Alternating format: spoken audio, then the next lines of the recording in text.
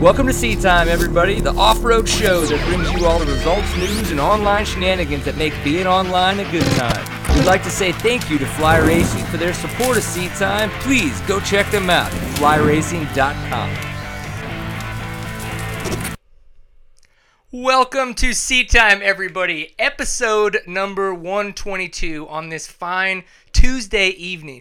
Few technical difficulties, but as we do so well, we've worked right through them. We've figured out what it was, and we have moved on, and we have moved forward. Luckily enough, the second that Steven hit a certain button, I was like, ooh, that sounds really familiar. Where have I heard that before? And I remember Liam playing with different buttons there in the house, and it was one of those buttons. And there's two buttons they have on. We had one on and not the other. So it was a little awkward, but we figured it out. So for those of you who do not know, I am Brian Pierce. I am your host of this fantastic show, Seat Time. Yes, I do have one of our limited edition tank tops on. No, I am not a model, and I am not going to try to sell you on it by how sexy I look. But I am very grateful for the people that did purchase one of the 30 that we did sell the past couple weeks. If for some reason you're wondering why you're getting a reshipment of them, there were little bits of it that I wasn't happy with the printing, and I reached out to Teespring, and they said, okay, cool, well, let's fix it, and we'll do a reprint. So that would be why you might be getting other versions of, or not other versions, just another number of whatever it was that you had ordered. So give it to your friends, give it to your mom. It could be saved for a birthday present or maybe for a Christmas present, or you just feel like sewing them together and having a really big ass tank top. There you go. There you have it. So this is Seat Time, the online show for the off-road enthusiast. We are the beer drinking, binge racing show that makes sure to have as much fun as possible and focus on all the shenanigans that happen in the off-road world of dirt bike racing, riding, and yes, that world. And so we have some really cool guests tonight. We were going to have Trevor Bollinger on first, but for whatever reason, he stopped reaching out to me. So Nick Burson, like the fantastic person he is going to jump on first, and we're going to have a fantastic show tonight. Nick, did you have any idea that Maria Forsberg was pregnant and that they just announced that they're having a baby? No, I had no idea.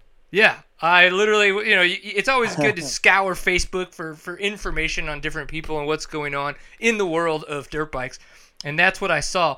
Now, the question is, they're quirky people. Do you think that they possibly just stole somebody else's sonogram picture and it's an April Fool's joke?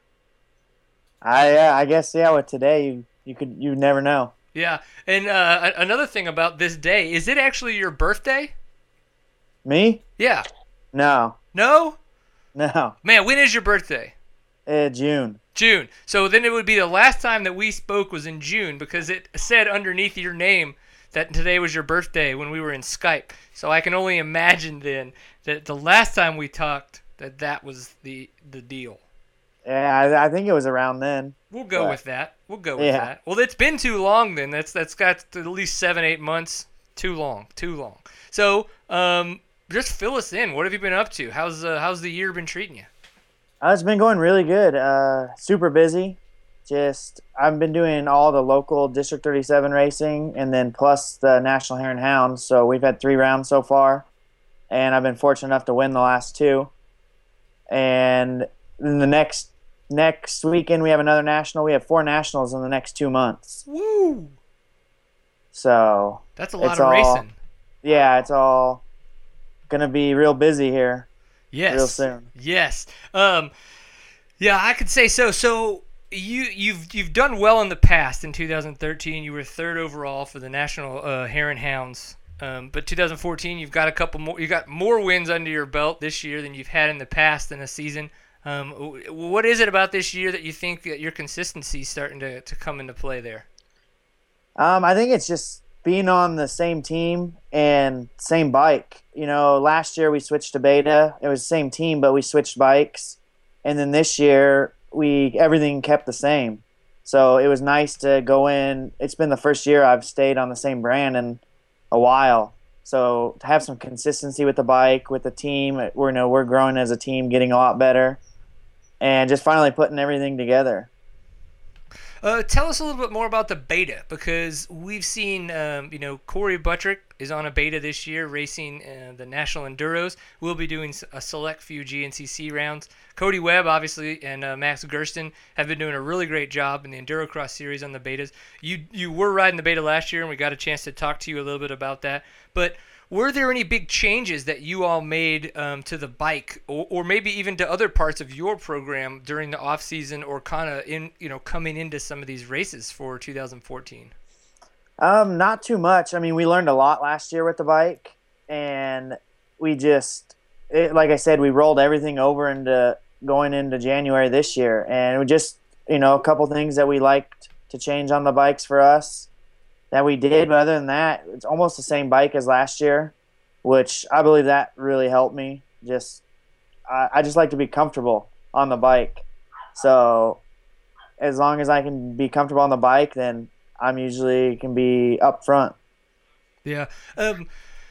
Yeah, the Hare and Hounds, the bomb run is obviously extremely important. So that it seems like the idea is to make sure you're out in front, so that way you're not scoured by people's dust and possibly other debris, things of of that nature flying around. How have you done in this year so far with the starts at the National Hare and Hound? Good. The two races I won, I led off the start, so that had a big help in winning those two races. I would think I was second at the first round, and I ended up third there. Mainly, I mean, for us, out-of-state races are out of California, and right. We have a handful of those, and those seem to be a lot more important for starts. It's a lot more single track kind of, or quad width trails, where out here you can get off the trail and get out of the dust. So it's not as important out in California to have a good start. I mean, you always want to, but the out-of-state ones, for us, it's really important because it's usually real silty, dusty, and there's just nowhere to pass. I mean, you could see it from the last round of how people started, kind of where they finished. Right. With, you were talking about some of the out-of-town races. You just got done with Idaho, where you had picked up another win. It looked like there were a lot of guys out there that don't typically make it out to a lot of races anymore. I saw like David Camo was out there, Colton Udall, and even Jimmy Jarrett had a chance to come out and do his first National Hare and Hound. Did you get a chance to talk with those guys to see kind of, how they'd been and what they've been up to? And then, of course, with Jimmy Jarrett, his first experience? Well, I think Jimmy raced a few of them. I think in 2012 he came out and did some. And then, but Camo, yeah, I talk to him often. I think he's just getting done or healed up from his shoulder surgery. Okay. And then that's his hometown race for him. Yeah, that's super close to where he lives. Yeah, but I think he lives out in California now. Oh, okay. So, but he had to fly up there for his hometown race, which is kind of funny. But the club did an awesome job. We actually had purse money for the first time in a while, which most of our races is only, it's just bonuses, whatever you work out in your own deals to make money. So this race had I think it was $3,500 purse and $500 to catch the hare, which is the guy that takes off a couple minutes before we all start, and he's usually a club member. Right. So I think a lot of those guys saw the opportunity to try and make some money, which always brings competition out. That's the dumb question then. Now that you've actually mentioned it, it's funny enough, throughout all the years that we've been doing this, talking and trying to learn about the National Hare and Hounds, having not ever raced one, so haven't really ever had a chance to learn the rules. Tell us a little bit more about the hare and the concept of trying to catch that hare, and you're talking about there's actually some purse money this time for the first rider to catch it, or in this case, him. A lot of the local District 37, if they put on a hare and hound, they send out, usually it's a person who's in the club, kind of a fast club member, and they usually take off about, it depends kind of on their speed, 2 to 5 minutes ahead. Right. And then it's usually just kind of a joke. They're always like the guy who's dressed up in the bunny suit. And then it's just always, they used to do it every time they had a hare, they'd put up money. So it's kind of like to chase the rabbit to catch the money. And they don't usually do that too often anymore. Sometimes some clubs will do it. But yeah, they put up $500. That's pretty awesome. The hare at this range, yeah. So I mean, It sounds like getting money at a Hare and Hound is, like you said, it hasn't really happened in a while. Do you know what this club did different to try to be able to pull that in? I believe they've done it in the past too. I don't think as much. I mean, I know they paid the top 10 this year, which I don't know if they just did it out of their own pocket or if they had sponsors. They didn't say, but I know it helps us as racers getting to and from the races. Any little bit helps us, and when we see the money up there, it is always nice to hit those races. Absolutely. So that actually kind of makes me wonder, what is it?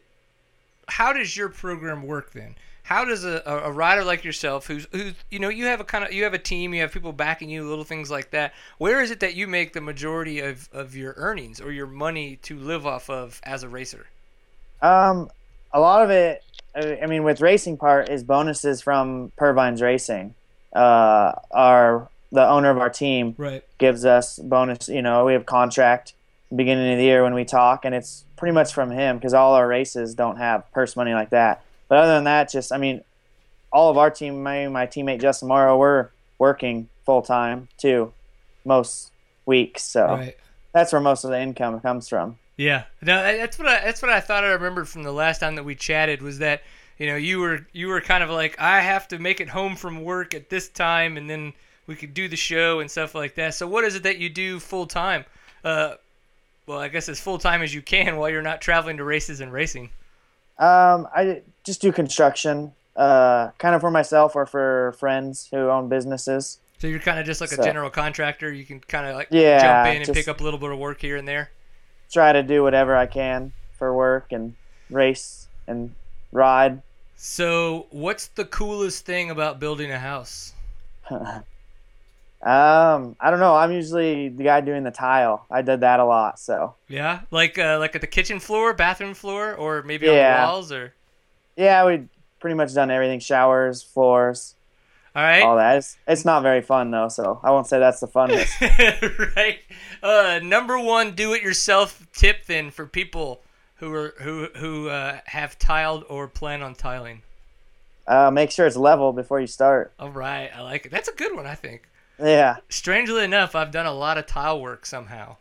Yeah, it seems to happen. Yeah, like owning this. I'm in my second house now, and the first house was I don't know, 40-something years old. I just felt like the people that had done a lot of work beforehand just wasn't really that good at work, and me having the I like big projects bug just got in there and started tearing crap up and going to town on it. So yeah, I've learned a lot of bad lessons. Yeah. It happens. Yeah, for sure. Well, so you have also tried to take advantage of the WestCheck Enduro Series. This is a series that I know of, but again, I don't really know much about this series. And I did hear, though, that you could have possibly burned a couple checks. Yeah, this weekend I've been doing. I want to try to follow that whole series, but I don't think I'll be able to. I do the District 37 Desert Series, which includes a lot of the WestCheck. And this past weekend was a timekeeper enduro, and it's the first time I ever did it by myself. Last year I rode one with the computer, but I rode with someone else that kind of helped me. That done it a lot. So this year I just went out and tried to do it my own. I did the first loop perfect, and then I burned 2 checks on the second loop. Just mistake. I mean, I guess you just gotta learn how to do those. Yeah. Well, were you riding possibles, or was it a total just brain fart and you forgot to kind of cut back on your speed? Yeah, it was the first time really. Yeah, with I was using the ICO computer, and it's the first time I've really kind of messed with it on my own, and I think I was like 10 seconds early to both of them, and I just was off a little bit. I think maybe with my mileage, or because the computer said it was good to go, but right. Yeah, I just man, gotta that's learn tough. a little more tricks with it. Were you running the more up-to-date ICO, the one with a little bit wider screen? Yeah, I just got it last year, so okay. It's the one that's supposed to tell me everything to do, but I still messed it up somehow. Yeah, that's understandable. What about a route chart? Were you running a route chart at the same time so that you had all your possibles? Yeah. Okay, so you You dropped the ball. Yeah, I think I got behind, and then they changed the speed, changed right towards the end, Yep. and then I went ahead, and I wasn't really paying attention. Yeah, it's funny. I was having a conversation with Zach Huberty and a couple other guys about timekeepers and stuff like that because, we just got done with the National Enduro here in Texas. Tons of fun, amazing event. I really enjoy the National Enduro Series now, the way that they've kind of gone to the restart format. But having grown up with my father in the Sarah Circuit in Louisiana and Mississippi and all that stuff, those were all timekeepers. And I grew up knowing Kerry McEnroth, who grew up in the he's from the Sarah Circuit and the creator of the ICO or owner of ICO Racing. So I've seen a lot of prototypes and all that stuff come through the years. So it's interesting how we've kind of gotten away from it. But man, it's fun in its own right. But you could really tell that the sport itself just wasn't growing. It was dwindling quite easily with timekeepers because there's just so much to learn. It's fun, it's different, but when the racer mentality of typical, and especially with younger kids, is to just go out and ride fast, it's really hard to try to tell them to slow down and learn something. It's not all about 36 miles an hour. Sometimes it's about 18 and 15 miles an hour. So yeah, they're really different. I kind of like them. There's not enough of them, like you said, anymore to really get into it. That's pretty much the first one I've done, but it's really interesting. So the West Czech Enduro Series, then all of those are timekeepers. I only think 2. Okay, so it's not a series specific thing. It could still be a club specific. Yeah. I know decision. we only have 2 in District 37 now that are actual timekeepers. Because the first round of West Czech that I went to was a qualifier format. Interesting. Yeah, So, and I like the qualifier format too. When you guys do the qualifier format type enduros, are those typically like 2-day events as well? Or are they just 1-day events with the same kind of format? It's just based on the club. Okay. I believe the first one was just 1 day. Okay. I don't think I haven't done a 2-day one yet. Those are fun. If you so you just rode you've before just going to Boise, you've ridden that National Hare and Hound before, correct? Yeah, the last few years. Okay. Yeah. So talking with Brian Elliott, who is a Montana native who lived in Boise for a while and then kind of went back to Montana. He told me that that's a really cool National Hare and Hound just because you get so much different terrain because of where you're at in maybe like down in a bed, creek bed, or river bed or something like that. But the qualifier they have up there, the 2-day qualifier, the Idaho 100 or 200, however they call it, up there in Idaho City, is awesome. It is super, super cool. That's in May or June. We could check the internet and find out for sure. Yeah, I think it's like June 1st. I think I'm planning on going up there for that this year. Yeah. Trying to talk him into Idaho. So it sounds like Ryan Kudla is probably trying to talk you into heading up there. So. Yeah, I think I'm going to do that, and I might be trying to go to ISD this year on a club team or whatever I can get on. Yeah, for sure. That'd be super, super cool. Has that been any kind of talk with Purvines Racing and maybe Beta with what would happen if you were to qualify for the ISDE? Yeah, me and Ron, who's the owner of Purvines Racing, have talked about it going into this year, and I think I'm going to go up there and qualify or see if I can qualify, and then I think we'll go from there. And he's interested in helping me go. So that would be really cool if we got if you were over there on a Beta. I'm trying to think if I saw a Beta on any of the club riders in the past couple of years. I don't think so. Yeah, I don't think anyone from over here. Seeing Ryan Sipes on that Suzuki last year was weird enough. Yeah. For sure. Yeah. You don't see those in off-road too often. I know. Hey, that's a good question. Have you qualified for or tried to go to the ISDE before?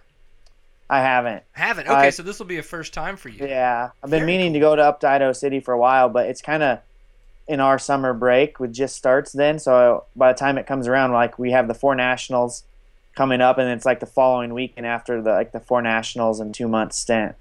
Right. So usually by then I kind of just take a couple weeks off, but I'm going to go up this year. Well, and do you ride a 300 two-stroke, or are you on a four-stroke? I don't know. That's still what I think if I went to ISDE, I'd ride the 300. So the But E3 class? yeah, I'm gonna ride E3 no matter what. I'll be on either the 498 or 300. Very cool. Oh, and then Ryan Kudla, who's always staying on top of me, just like Zach Huberty, good friends of ours, is said that Justin Sode last year he was on a beta. So Okay. you wouldn't be the first. Yeah, that's what I was thinking. Yeah, I was kind of like torn, but yeah, I totally dropped the ball on that one. And Sode's been doing good. He actually got a wreck in Texas. I heard he's better, but he's trying to get ready for Tennessee this coming up weekend. Was the National Enduro far from you guys in Texas, or? No, it was if you lollygag from my house, about 4 hours. Okay. And if you were just like going straight on there and hitting it up, 3.5 hours you'd make it, Yeah. which for us is pretty good. I'd say my closest race is probably Nacogdoches. Well, it used to be Munster, but the Red River Dirt Riders don't have a race there anymore. Okay, yeah. And that was, that's where like Last Man Standing used to be. Yeah, I've been out there a few times. Okay. I come out. One of my best friends lives in McKinney. Hey, am I your best friend? Do Because I live in McKinney. you? Yeah. Who's your best friend? Dylan Murdoch. Holy shit! Yeah. I ride mountain bikes with Dylan Murdoch. Okay. Yeah, I was. But out he used to there. live up there, didn't he? Like he used to live up north somewhere, didn't he? Yeah. He went to school down here in California, and Okay. then he's from Oregon. Oregon. I'm trying to remember. Yeah. Because I remember him. Now that you're saying this, I remember him and I having this discussion about like how strange it was for him and like the way he wound up in Texas and everything like that. Holy Yeah, crap. I was out there in November riding with him and mountain biking. Man. Well, hell. I'm gonna have to go mountain bike. Well, Dylan Murdoch is much faster than me on a mountain bike. I'm me an as average. well. I'm an average sport. If you were to put me in a class, I'd be in the sport class, and he would easily be in the expert class. Yeah. And for those of you who have never raced mountain bikes, even though it's only one class up, there is a huge amount of difference between being a sport rider and being an expert rider. It's ridiculous. Yeah. Man, that's crazy. So I'm gonna have to text Dylan and be like, dude, so Nick was on the show, right? And he's like, Yeah. And he said, I'm his best friend because I live in McKinney, and he's gonna be like, what? This is ridiculous. Nobody likes this. By the way, again, Ryan Kudla tells me that you should stay out of his class, so he doesn't want you beating him.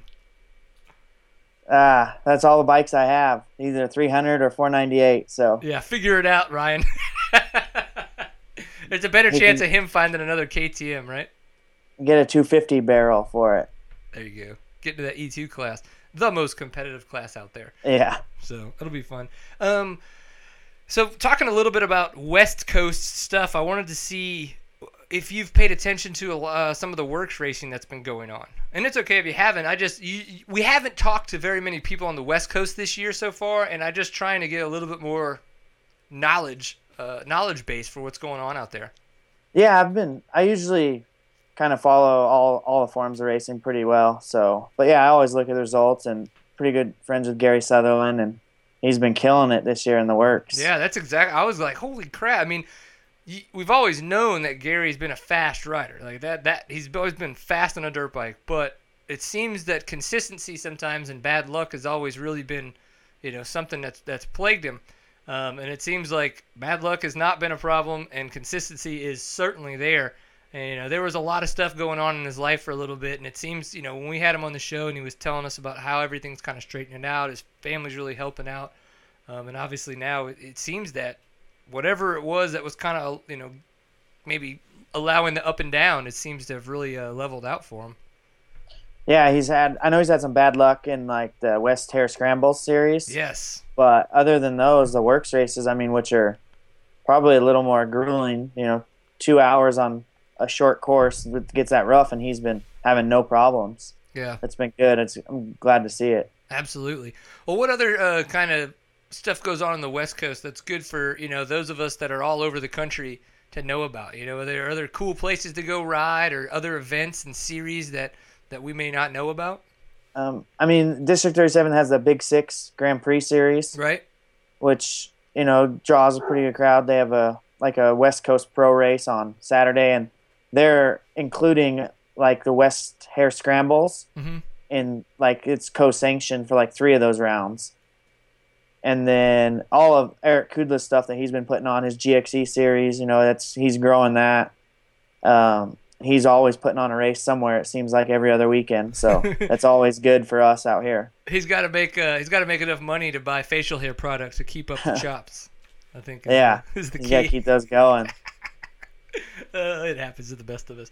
Well, cool, man. Well, I appreciate you being able to kind of jump on there last minute. It seems we have gotten in touch with Trevor, and he's ready to go on his end. But anything else for us? You got anything else for us? You tell Not me, really, Nick. It's your show right now. It's your show. Oh yeah, just trying to stay in the points lead. For the Hare and Hound Championships. That's the main goal this year for our team and for me. So I think the next 2 months will really tell. But we'll be 7 rounds done in the next 2 months. So and then we only have 3 left after summer break. And that's crazy that they do it like that. Why is it that you guys have so many in the beginning of the year and so little in the back half? Is that just really like how sure. it works out for land and clubs and stuff? Yeah, I think the clubs have had their dates, and then I know everything has to be wrapped up by the beginning of October for the AMA stuff. Oh, okay. So, and then the summer's pretty hot out, in the Lucerne Valley in the middle of the desert. So yes, I think they try to get as many in the front, or I'm not really sure. It'd be nice to kind of split it up, but then it's also nice to only have 3 left to worry about after summer. Yeah. It's going to be interesting. TSEC, our local enduro series here in Texas, we just did a 1.5-year series. So we started January of 2013, and it's going to end May of 2014 because the new series, because it's so hot here in Texas as well, we don't typically race in June, July, and August. So September is actually going to be the start of what will be our new series, and we'll go from September to May now. Will be our new series. Okay. So it'll be interesting. I don't really understand it, but it's because of the fact they say that because the break in summer is so much longer than the break in winter. Because it's okay for us to race when it's fucking freezing, but not when it's 110. Yeah, the cold's worse for me. So yeah, I don't know. I don't know. That's their idea anyway. They've talked about it out here a little bit. I think Eric's actually talked about it, but I think the hardest part with it is like sponsorship. Yeah, that's where I'm like, and my dad's like, it sounds like a good idea because the new bikes are going to be coming out. But I was like, but everybody's going to be on their contract till the end of that race year. Yeah. Like even if 2015s are out in 2014, they're still on their 2014 contract for. Yeah, unless everyone changes and you do contracts from those dates, then it'd be hard. I guess the only way that could really work is, because how you see typically like say like Roxon, if he really does go to RCH for 2015, you wouldn't really know that happened. They wouldn't really say anything the second after, motocross was over. Yeah. But it would kind of like be in this weird lull until you'd start to see him practice on it 2 or 3 months later in public. Where I think they would have to be like, okay, motocross is done. That's 2014. And then everybody's contracts would end right then and there. Yeah. And then if those two, organizations did that, then I would see a lot of other people, making those. Yeah, I think that's changes. The only thing that's going to hold it up is because the company's budget from January to December. Yep. So it's hard for them to budget sponsorship dollars when you got an extra half a year or. Yes, weirdos. I don't know. Well, it sounds like we're trying to get too smart for our pay grade. So yeah, probably. I don't know. Well, I have to say I do enjoy your beard. I'm glad to see some more facial hair on the show. Yeah, it's been helping this year, so I think I'll keep it. Yeah, apparently, man. How's the hair under that cap looking though? It's good. It's a little shorter than last time. Oh, okay, yeah, because last time it was a lot. You like Jerry curl up in that bitch. Yeah, it was cut off, and it's growing back out though. Good. Well, cool, man. We'll appreciate you being on the show. Keep up the good work, and definitely just keep us abreast of all the stuff that goes on the West Coast. It's good to have a correspondent out there to keep all of us enlightened on the racing and all the good times. Yeah, anytime. Thank you for having me on. Absolutely, dude. Well, you take it easy, and we'll talk soon. All right, see ya. Later. All right, cool, man. It's good to talk with Nick Burson. He's such a down-to-earth dude, just like Gary Sutherland. A lot of dudes out there in the West, they're just hard-working dudes. That's what we like. So we're going to talk about fly racing. I didn't get a chance to, in the technical difficulties areas, to talk about some of the people that do help out a lot with Seat Time. And some of those people are fly racing. Huge supporters of Seat Time. Can't appreciate those guys enough. Of course, Power Sport Graphics, the guys over at Ride PG, so you can find them. Fly Racing is flyracing.com. Power Sport Graphics, ridepg.com, and Stillwell Performance, stillwellperformance.com.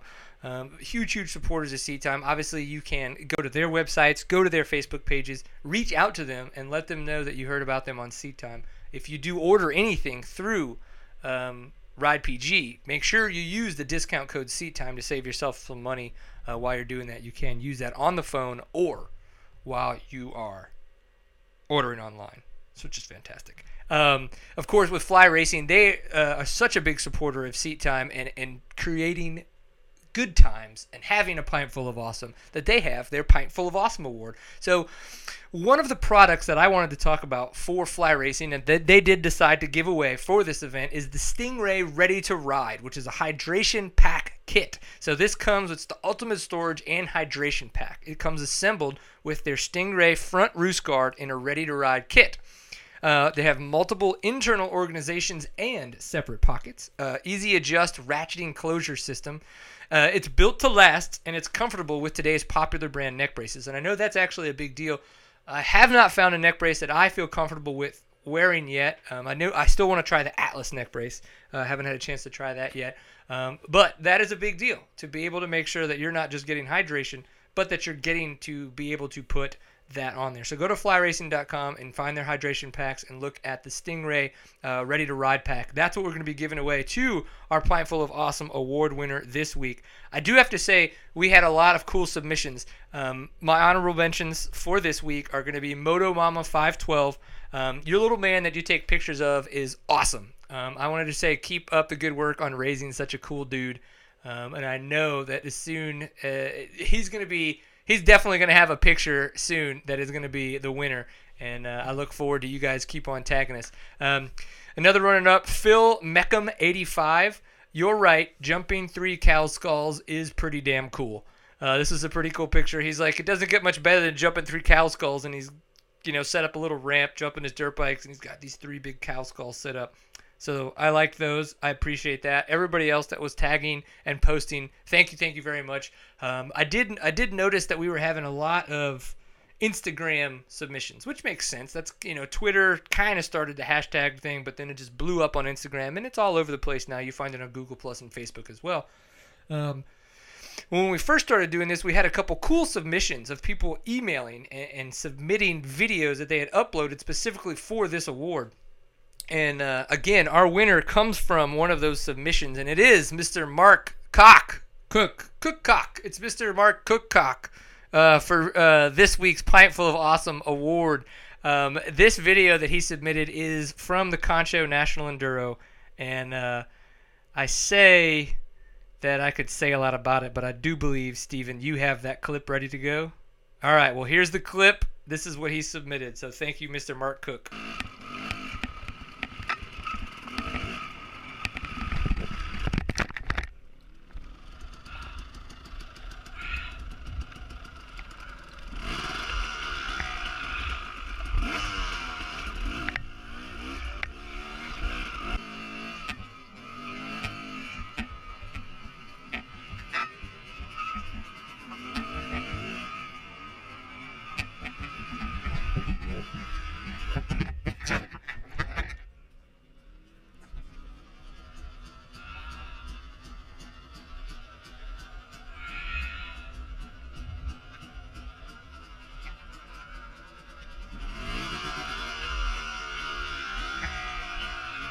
So One of the things that I took away from this is, one, he crashed, and it looked like it sucked. That was at the Concho National Enduro, and it looked like it was going pretty slow. But I can tell you, those rocks, for whatever reason, are extremely, extremely sketchy. They will fall out from underneath you. You will dive, and you will tuck just like he did.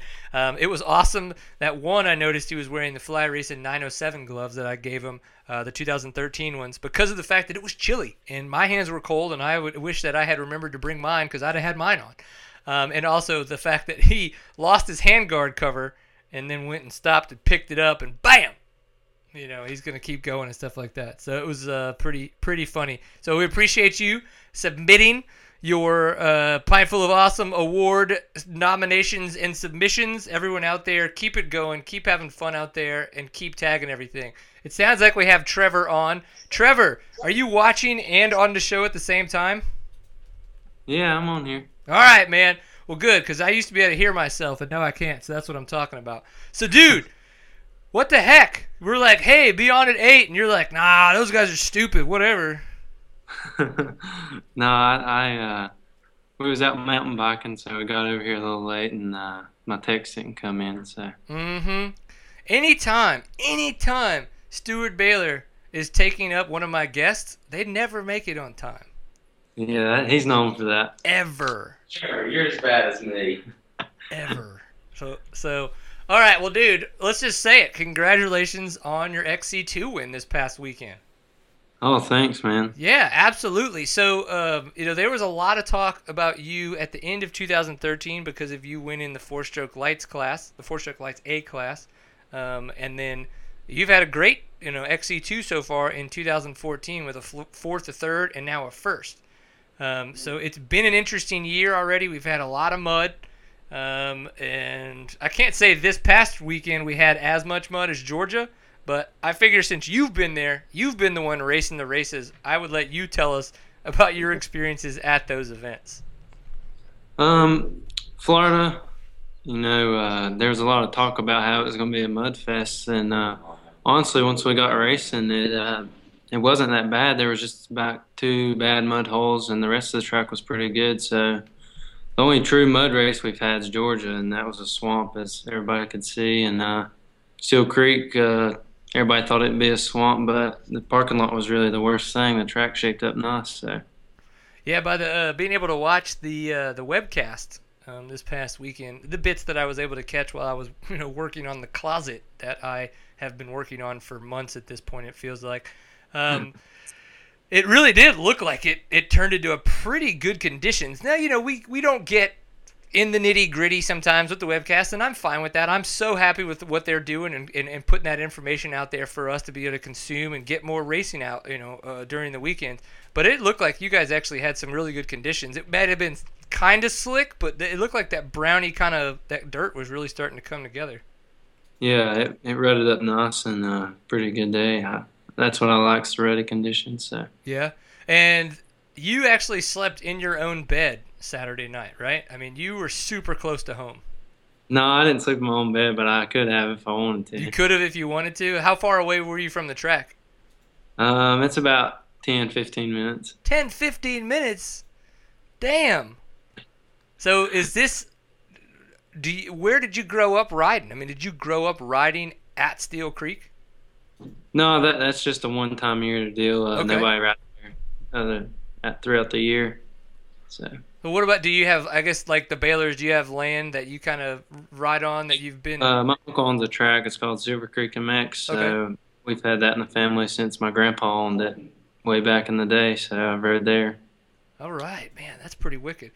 Well, what was the biggest thing about changing from last year, racing in the four-stroke lights A class, to really kind of coming into the XC2 class, the pro lights class, competing against guys on a national caliber scale?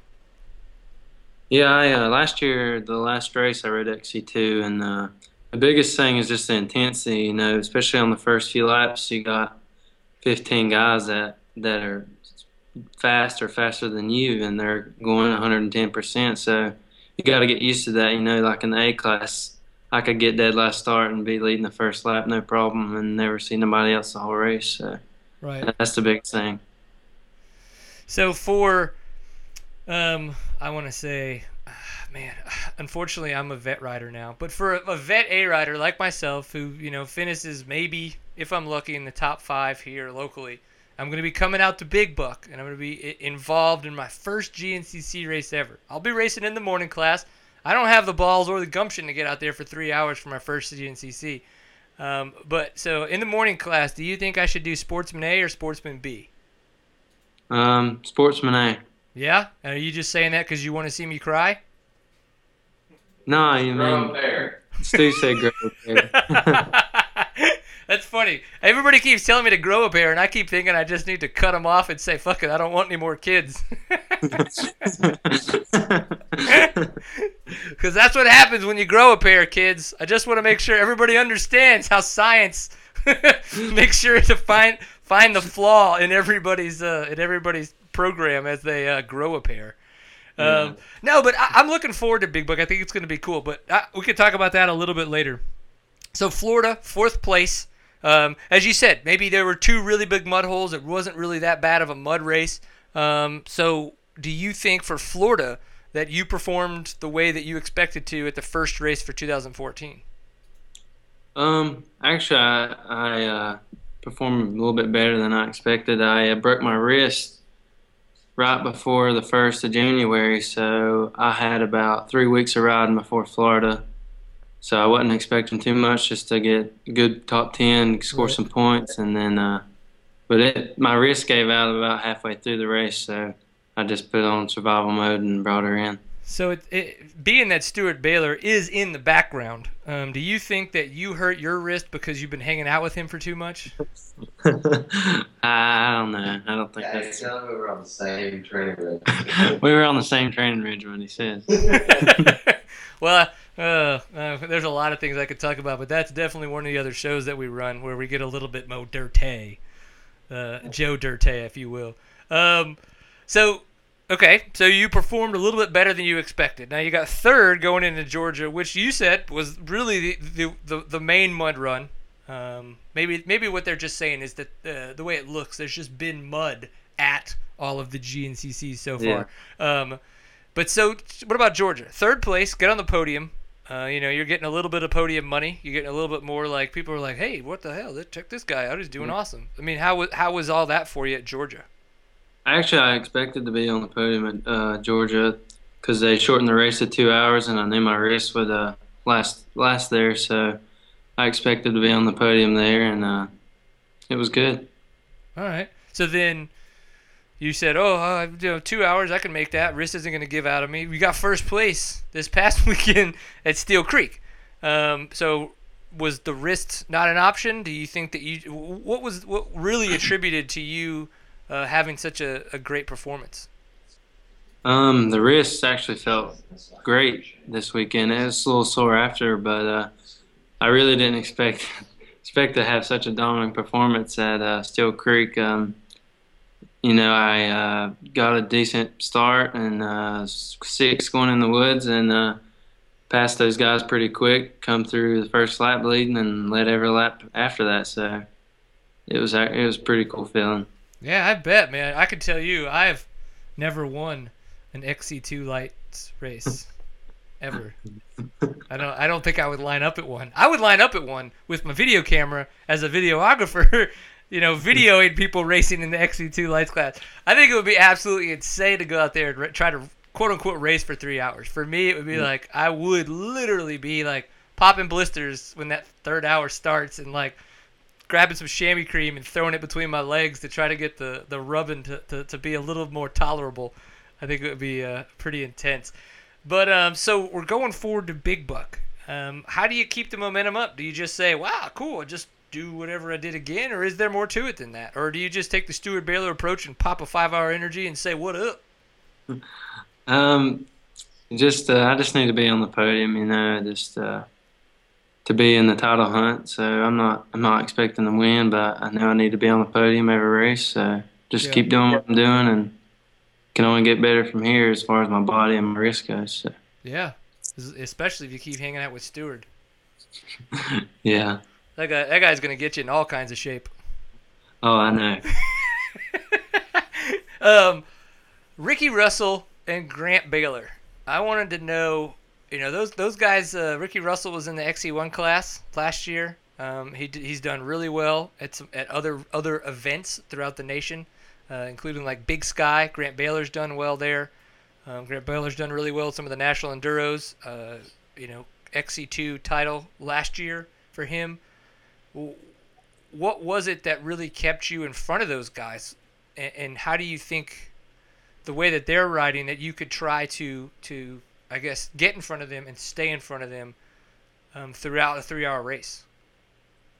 Yeah, I mean, those guys, both of them are phenomenal riders. The thing that sets apart Steel Creek is, I mean, it's my home track, so and the conditions were exactly to my style. I love the ruts, so and to set us apart, I don't know. It's going to be tough, but I'm ready for the challenge, and hopefully we can get back in front of them more races to come. So, all right. And then here's a question I wanted to get your opinion on. I talked to Grant and asked him, hey, everything says you were riding a 450 at the National Enduro at the Concho National Enduro, and he was like, oh yeah, I was riding one. I was like, okay, cool. Why? And he was like, oh, I'm getting ready for XC1 next year. And I'm like, holy shit. I was like, this dude's already, I was like, so last year XC2 champion, this year defending his title, trying to see if he could get 2 in a row, and he's riding that 450 already to try to think about what he's going to do when he goes to XC1 next year for 2015. I mean, do you think that far ahead? Like, do you have any kind of thoughts on that? Is that just like batshit crazy to you? I could understand it for him, but the way I ride is I'll probably never ride a 450 until I'm retired and hang the boots up. So right, and then in that case, I'm assuming that you're a 2-stroke rider. No, I ride a 250F. 250F. Yeah. You don't think you could get on the bigger bore? I'm so aggressive it gets me in trouble sometimes. So when I move up, I'll hopefully be either a bored out 250 or 350. So right. And if you say bored out 250, is there a specific kit and CC that you have in mind that you've run in the past and enjoyed? I actually rode a 300. My 250 was bored out to a 300 in my A-Lots year, so I like that bike. But actually, the bike I have this year, it's not bored out or nothing, but I like it a whole lot better than my 300. So. And definitely ignorance on my part. Are you on a KTM right now, or what bike are you on? I'm Honda. Honda.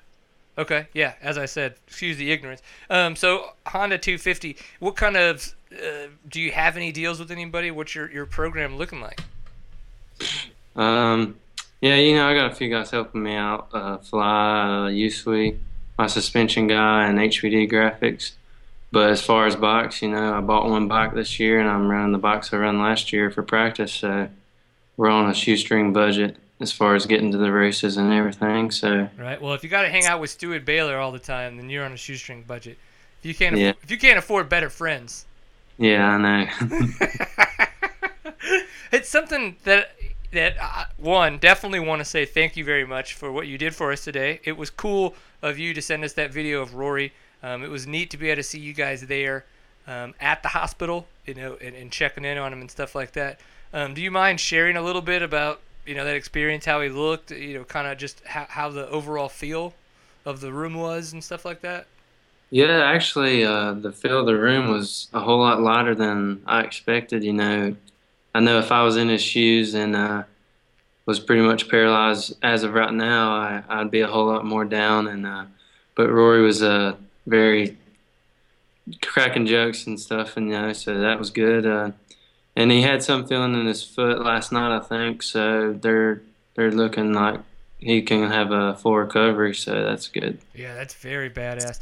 Now you might be able to pick up on this a little bit more than I do. We had a friend that had kind of a similar accident. Well, had an accident where he had a neck injury. Similar. I don't know if they're similar at all, the way that they fell or not. But at first he was paralyzed as well from the waist down, and the doctors wound up telling him that luckily, as he started to recover, that he was starting to get feeling back, that a lot of that paralysis comes from the swelling of like the spinal cord, and it swelling around all your nerves. Is there any expectation that is maybe why he's paralyzed from the waist down right now, or is there more damage that they're thinking it could be the cause? Well, at first, I think his C5, was it 4 or 5? 5 and 6. Yeah, 5 and 6, they broke.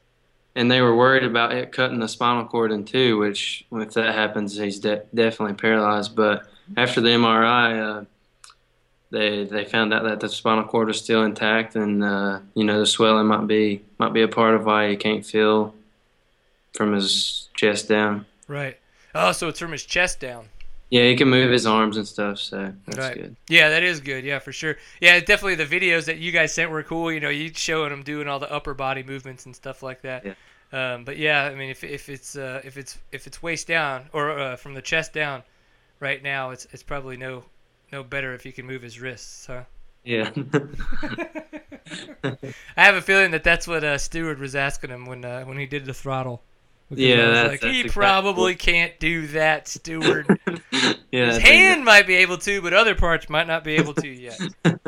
But if anything, I remember in Breaking Bad when his brother-in-law was paralyzed and his wife was able to jerk him off and get him hard. So, maybe Stewart could go in there and work out his wrist on Rory and see what kind of magic he could cause.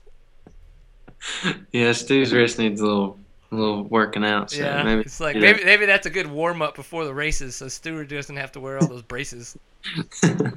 I have to tell him.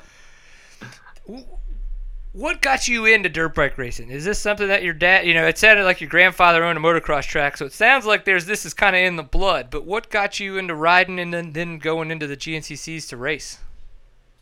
I rode when I was little, and I never really took it serious. And I started taking it serious when I was about 12, and did my first series in GNCC when I was 14, and then won the C class. In 2010, I ran the B class and got second in it. 11 and 12, I had 4 knee surgeries, so that put me behind a little bit. But 13 was when I'd pretty much quit, actually. In 13, I was just going to run the local series, and I run Steel Creek and won. So I was like, I'll run Big Buck, and then I won it. So we ended up doing the whole series. So. You're like, crap, I'm going to have to start washing cars or doing something. Yeah, some extra money. Exactly. Right? So 4 knee surgeries in 11 and 12. What the heck is what's 4 knee surgeries in 2 years? At Georgia in 2011, I tore my ACL and meniscus, and then I got back on the bike a little too early, I think, and raced snowshoe. And I think about a month after snowshoe, I fell in the field, tore my ACL again, had to have the ACL meniscus surgery again, and then I've had 2 separate meniscus surgeries after that. So, man, I actually, talking about injuries and being badasses, I went to the doctor yesterday. I had a couple falls at Concho. Ow, I don't even need to talk about the race, period. If I ride, I have a couple falls. It's just kind of the way it goes. If I race, it gets worse. But I had a couple falls at Concho. I was on Stewart's Road, too. I got to see him fall in front of me. Did he tell you that? Yeah, that's what he just asked. Yeah. Yeah, we could talk about that all night long. No, we won't. But I was like, oh, yeah, my knees always hurt. It's just, I've been riding since I was 34 right now. It's like, whatever, okay, cool. So I go the whole week, and I'm kind of stretching and trying, and everything's moving, things feeling good, but it's like internally I'm just like, man, shit just feels tight. It feels wrong. So I go do a boot camp just to try to see how it feels, and I push myself about 60-70%. So not hard, but just enough to get up a good sweat. And I'm like, yeah, okay, it's not great. So I go to the doctor yesterday, and I was like, all right, blah blah blah blah blah blah blah blah blah blah. This was wrong with my knee. He starts doing all the feeling and stuff. He's like, all right, well, you sprained your ACL and your PCL. And I was like, so I'm okay. He's like, well, you're not okay right now, but you'll be okay in a couple weeks. And I'm just, even though I'm not a professional, I'm like, dude, I've got a race in 2 weeks in South Carolina, and it's gonna be my first like national race. Like, this is exciting for me. I want to go. And he's like, oh, okay, we'll just do these exercise, do this. And he's like, honestly, you should be fine, but, call me before you go if anything feels wrong and stuff. So, that's the wee bit of knee pain, that somebody as slow as me's had. Yeah, I mean, I've broke my wrist 6 times and my ankles, and I can take all that at once over a knee. Knee's probably the worst pain I've ever felt, especially after surgery. Yeah. I just thought of this, and if you don't know, that's fine. We don't need to. Definitely not something to speculate on. But in the press release and everything else that we've seen, Rory Mead, they mentioned it was a one-man accident, and that he didn't really no collisions or anything on that stuff like that. Did he explain maybe what happened, like how he wrecked? He said it was around the 8-mile marker, and he was coming down a hill, and there were some ruts, and he got a little off balance, and when that happened, he just leaned into a tree, and the first thing it hit was his head. So. Oh. Yeah. Yep. Yeah. Steven, our producer, is behind the computer, immediately kind of does the neck cracking move, and I'm like, yeah, you got that right. That's never fun. Never fun. I've had one really bad concussion from clipping a tree branch, just coming around a turn, probably going as fast as Stewart typically does. I would assume. I think I think he knocked himself out this weekend in the turn and hit the tree branch like that. Yes. See, I can do it too. I don't need to be just as fast. But yeah, man, it was like, you're already kind of focused and looking on the next turn right when you crest the tree that you're turning around, and I just didn't notice the branch coming out, and it just clocked the ever-living crap out of me, ripped me off the bike, and as I'm laying there, it was like, you just like don't know what happened because it hit you so hard, and then all of a sudden the stars finally come in, and then you're kind of like, oh my gosh, like what in the heck? It's intense. Was Rory wearing a neck brace? No, he was not. No, he was not. Was there any talk to that? Like, did anybody? I mean, now I don't have a side on that fence, so I'm not making speculation at all. But was there any talk to that? Well, Stuart Baylor's a die-hard neck brace believer, and he thinks if he had had it on, that it wouldn't have happened. So, but I mean, it only seems right that if you have a neck brace on, it wouldn't happen. So I'd have to say the same thing. Right. Yep. It's so tough, and I've heard both sides to that to the story. Yeah. So it's like, it's interesting, but yeah, the good thing is he's obviously much healthier than not alive, which is fantastic. And it looks like there's a possibility for a damn good recovery. So that's going to be even more fantastic once all that goes down. And then Stuart Baylor can jerk him off all he wants. Right. It'll be fantastic.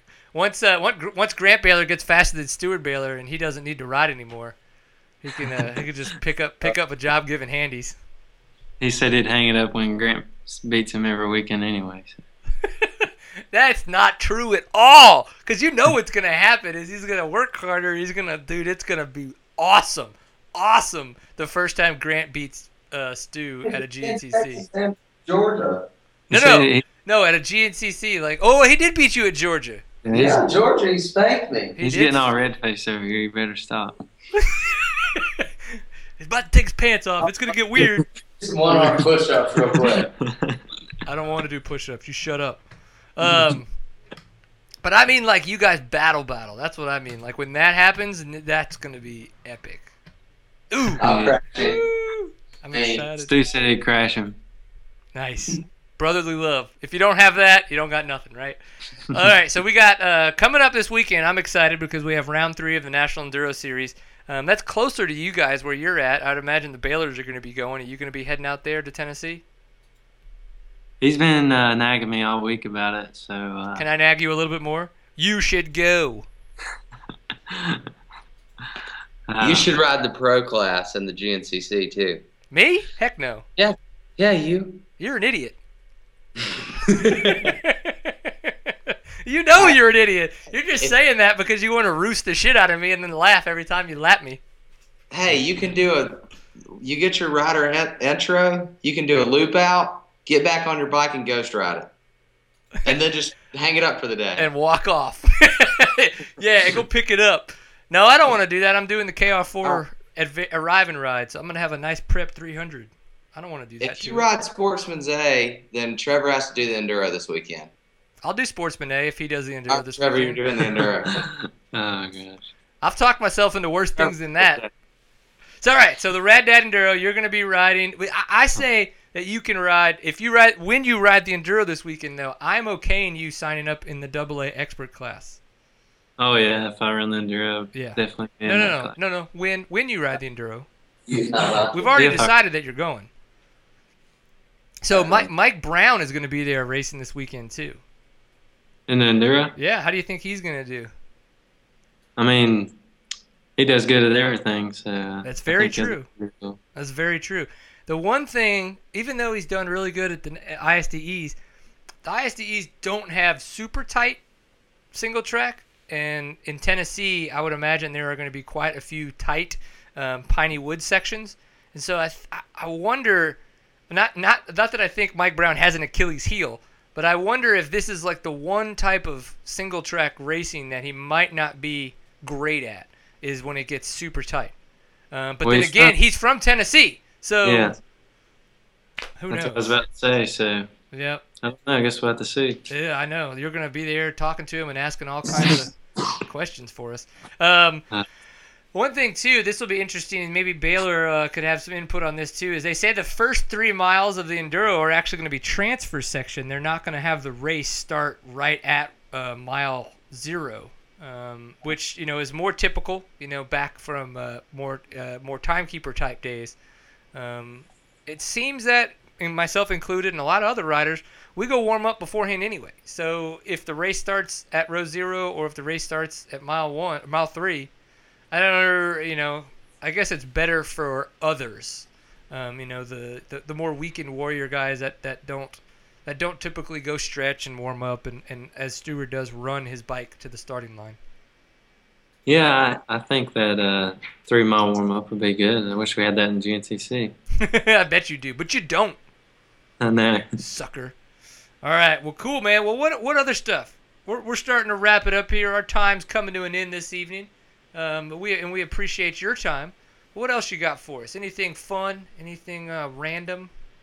No, not too much random. There is a Rory Mead's. As hospitals are so expensive, he's having a little fundraiser thing. It's on GoFundMe.com. Yeah, let's find that and put that in the chat room. Yeah. GoFundMe, Rory Mead. Help Rory Mead by Levi Kilbarger. All right, we're going to put that in the chat room. And those of you in the chat room, if you haven't shared it on Facebook already, go ahead and do that. And make sure if you can donate $5, $10, do that. We definitely here at Seat Time are going to contribute some money. We have not yet, but we will. And we're going to make sure that gets as much support as we can offer. We don't have a lot, but we can give a little. We can make it work. All right, so cool. We've got GoFundMe there. We're going to talk about it. We're going to put it in the show notes, too, for those of you watching it and listening. Well, Trevor, good job this past weekend. Good luck, and I hope you win the AA Expert class this weekend at the Rad Dad Enduro. And I look forward to meeting you in person at Big Buck. What do you think? Yeah, sounds good. Yeah? You want to hang out? You want to high five? Yeah, we'll do all that. Ooh, yes! It'll be so much fun. And for those of you who are going to be at the Big Buck, we are going to be there. And on Instagram, we kind of put up that Seat Time Quickie video today. We're going to try to do a lot of those. Just get some fun, quick information from a lot of different riders, mechanics, and other organizers of the events and see how that goes. So it'll be a lot of fun. Well, Trevor, and your I guess your over-the-shoulder guests, Mr. Baylor, I hope you guys have a wonderful evening hanging out together in whatever state you're in. And be safe. Don't do anything crazy, okay? All right, sounds good. All right. Yeah. What's that? What's that? All right, guys. Thank you very much for being on the show, and we will talk to you later. All right, thank you. Later. All right. So, obviously, big thanks to those guys for coming on the show. Trevor Bollinger doing a great job. Had tremendous 2013. And it looks like so far he's having a great 2014. Sounds like he's had some injuries in the past, I can only say that I hope that those don't come back to haunt him for 2014, because I'd like to see him continue to challenge guys like Ricky Russell and guys like Grant Baylor and some of the other awesome dudes out there in the XC2 class. In the chat room, asking, what do I think of the Santa Cruz Bronson? Well, today, Santa Cruz released, or they sent out the press release for the Santa Cruz Nomad. Now, that is a sexy beast, if you want to talk about awesome bikes. It's kind of their enduro-specific. They went from 160 millimeters of travel to 165 millimeters of travel. They slackened the head angle. They steepened the seat tube angle. So it's going to pedal better uphill. It's going to descend better downhill. And it's got 27.5 wheels. Quite the awesome package. The Bronson I really like because of the fact that it has a little bit smaller travel. Right now for me, I live in Texas. I have a 4-inch travel Specialized Epic. Love that bike. I've loved the Epic since it came out. I've liked all the changes they've made to it. The only thing is that I got it after I got rid of my my Turner 5-spot. Best bike I've ever owned. I loved that Turner 5-spot, and I want to go back to that kind of 5-inch travel, 69 to 68 degree head angle bike. And so I've decided for a while, I was like, man, what am I going to do? And I was going to go with Santa Cruz. They have not the VPP, but they have a cheaper option that I was going to go with. But I just found out that KTM bicycles are going to be available in the States this year through Imperium Cycles. And so I've been talking with Chris Douglas and a soon-to-be local KTM dealer. Will be carrying KTM bicycles. So I am going to go ahead and pick up their the Lycan, the 2014 Lycan, which is a 27.5 5-inch travel bike. Super excited to get that. I've got a lot of parts that I'm going to put on it because I'm going to start doing reviews for said soon-to-be KTM bicycle dealer here in town. So that'll be a lot of fun. You don't see the updated Nomad. Well, let me find you the link and send it to you. Because it is sexy. It is sexy. What about you? Getting a bicycle over there, Steven? What's that? You getting a bicycle? Probably not. Probably not. Not getting a bicycle. Not getting a bicycle. Two wheels are not my friend. Two wheels are not your friend? So, yes. I'm really excited. Everybody knows that I've kind of got like a mountain biking bug.